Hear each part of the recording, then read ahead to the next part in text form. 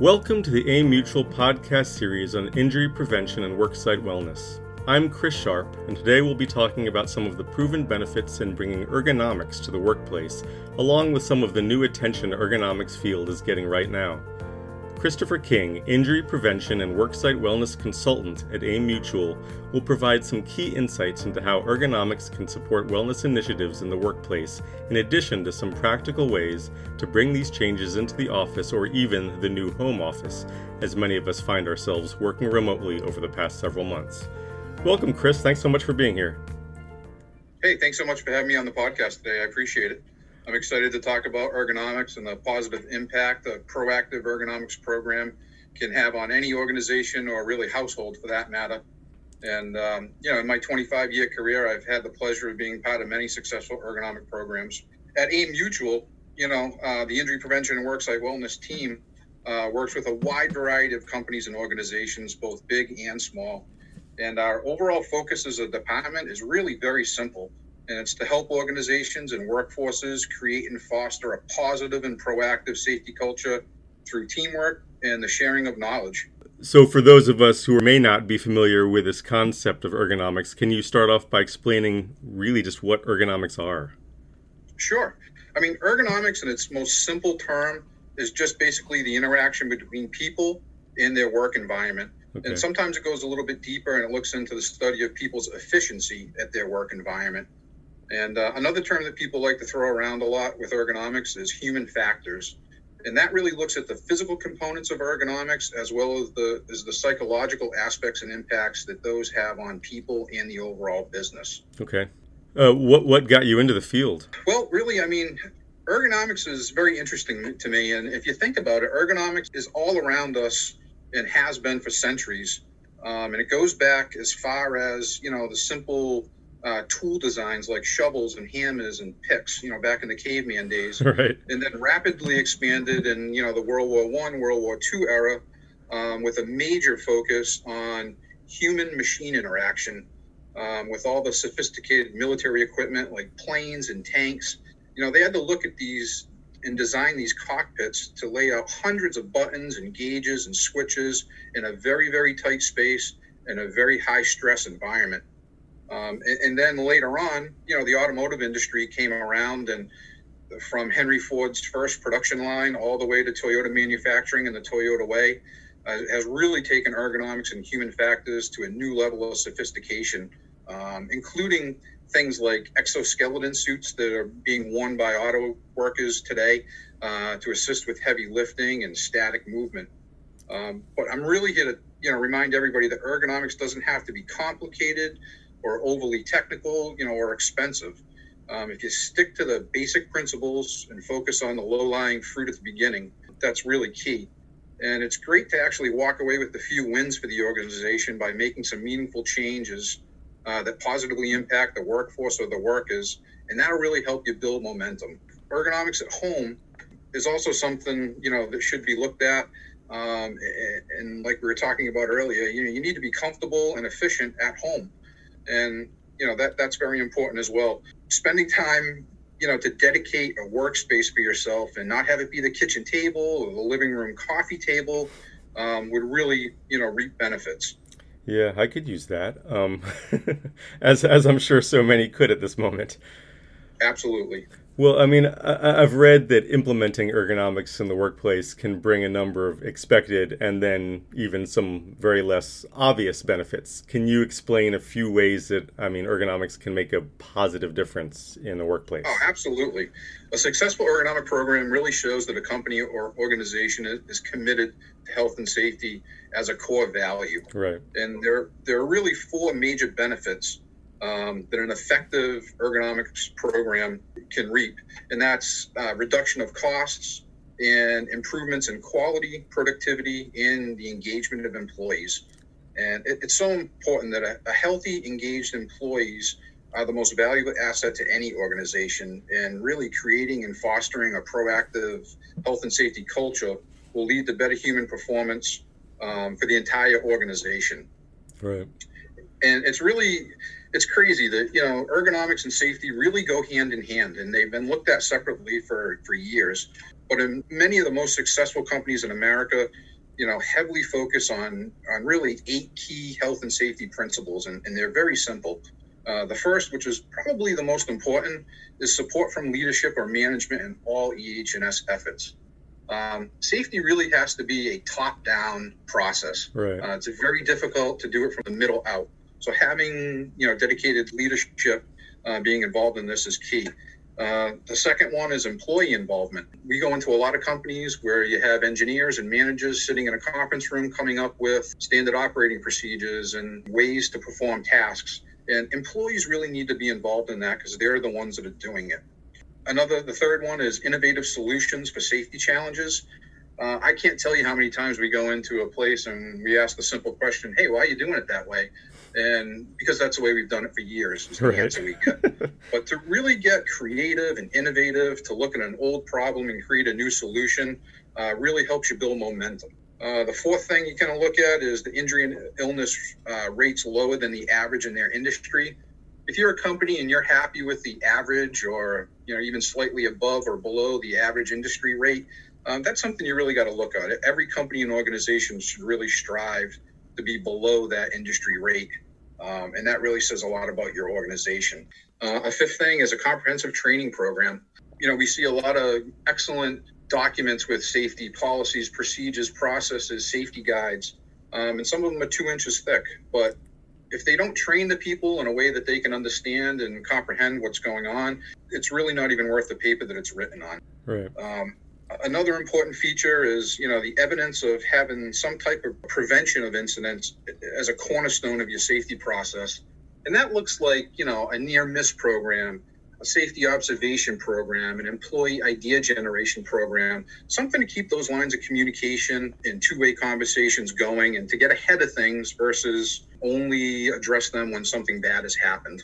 Right. And that leads to the last two, and that's good communication of safety values. If you walk into an organization and you have to guess what their safety values are and they're not at every corner, then that's something you got to look at. And every organization has to have measurable goals or metrics in all phases of the business. Safety can't be a standalone piece of the business. It has to be incorporated into every other aspect of the business. You touched on something there I want to ask about. I definitely understand the idea of ergonomics as a cost reduction measure for businesses, particularly from a workers' compensation standpoint. But you've mentioned, can it really improve productivity and employee well-being? Oh, absolutely. The best ergonomic solutions, will often improve productivity, which is important at, work or home, to be honest with you. And by designing a job that allows for good posture, less exertion or force, fewer motions and movements, better working surface heights for less reaching, the work or the job task becomes easier and the person becomes more efficient.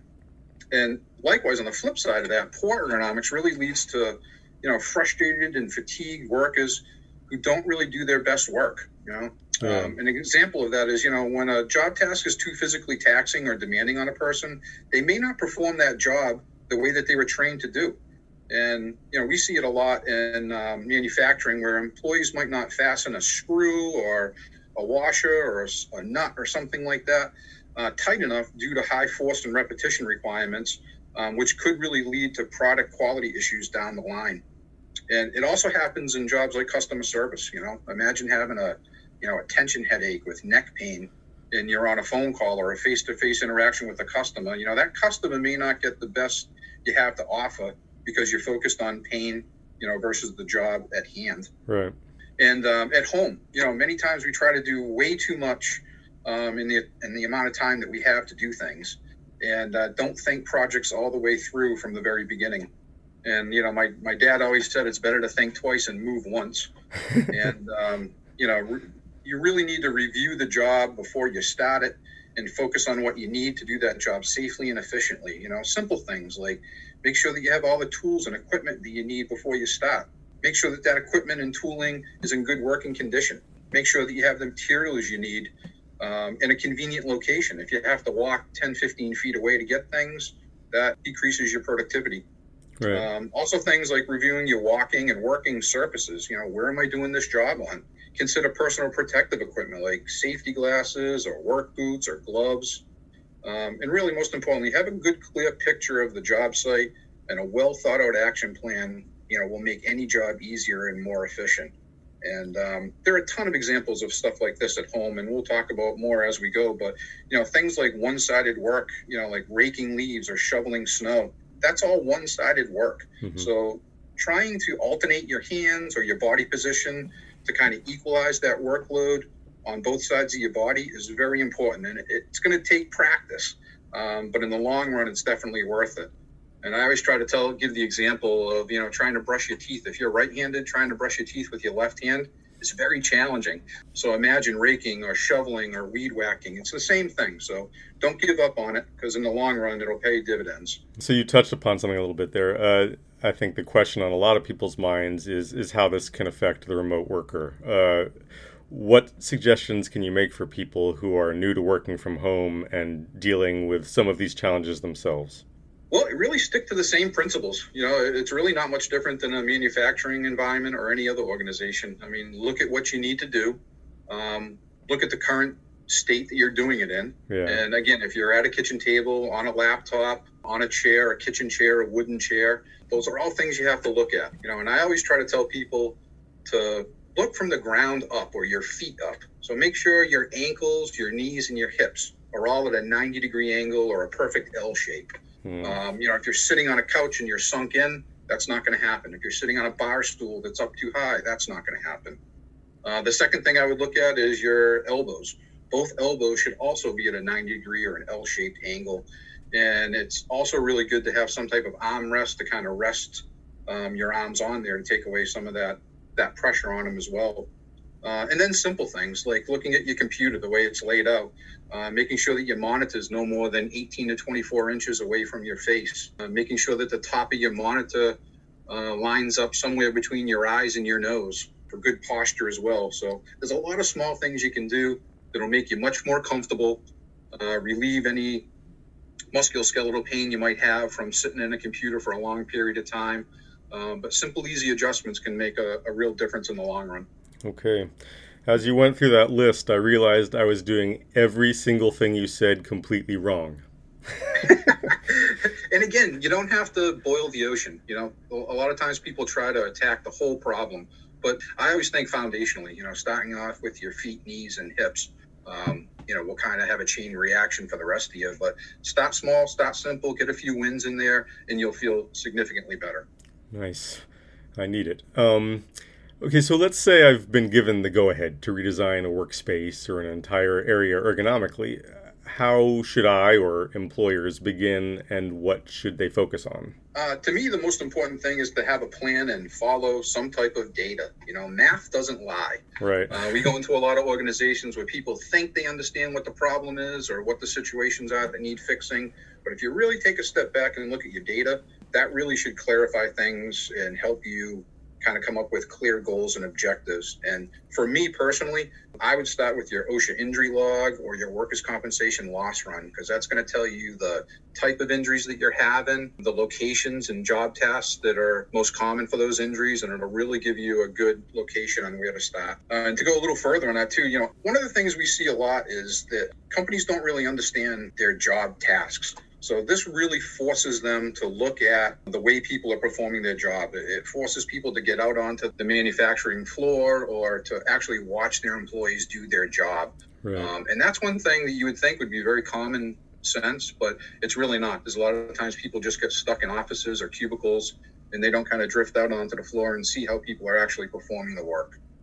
I mean, this is a lot of fantastically good information. Where can I go to find some good resources in all of this? Well, there's really a lot of information and resources available online, and much of it's free and on public domain. And there are also plenty of professional organizations that deal with ergonomics that you can hire, to help and assist. But they tend to be a little bit costly. But certainly for our policyholders, a good place to start, free of charge, is with AIM Mutual in the Injury Prevention and Worksite Wellness Department. Okay. Our team has industrial ergonomic experts, can help your program get started or assist with more complex jobs. We get a lot of calls from people with not really an overall ergonomics program, but individual job tasks that are causing nightmares for them. So we can do either the broad approach, or we can look at very specific job tasks. And then we also have office ergonomics. Like we just talked about working from home. A lot of people in some organizations don't really realize that the office staff have a lot of ergonomic issues, and we have office ergonomic assessment capabilities to come in, look at people's workstations and desks, make little adjustments on the way. And we also, try to encourage kind of a train the trainer approach with a lot of safety committee members. And not that they'll become ergonomic experts, but we can train members of the safety committee to actually go out and do ergonomic audits and help people with small problems along the way. So nice. Well, Chris, thank you so much for all of your insight on this, and thank you to our listeners for spending this time with us today. You can find out a lot more about this on the AMutual website. Please feel free to reach out with any of your thoughts or questions you might have, and be sure to tune in for our next topic. Chris, thanks again. Hey, thanks. Make sure to make time for yourself. I need it.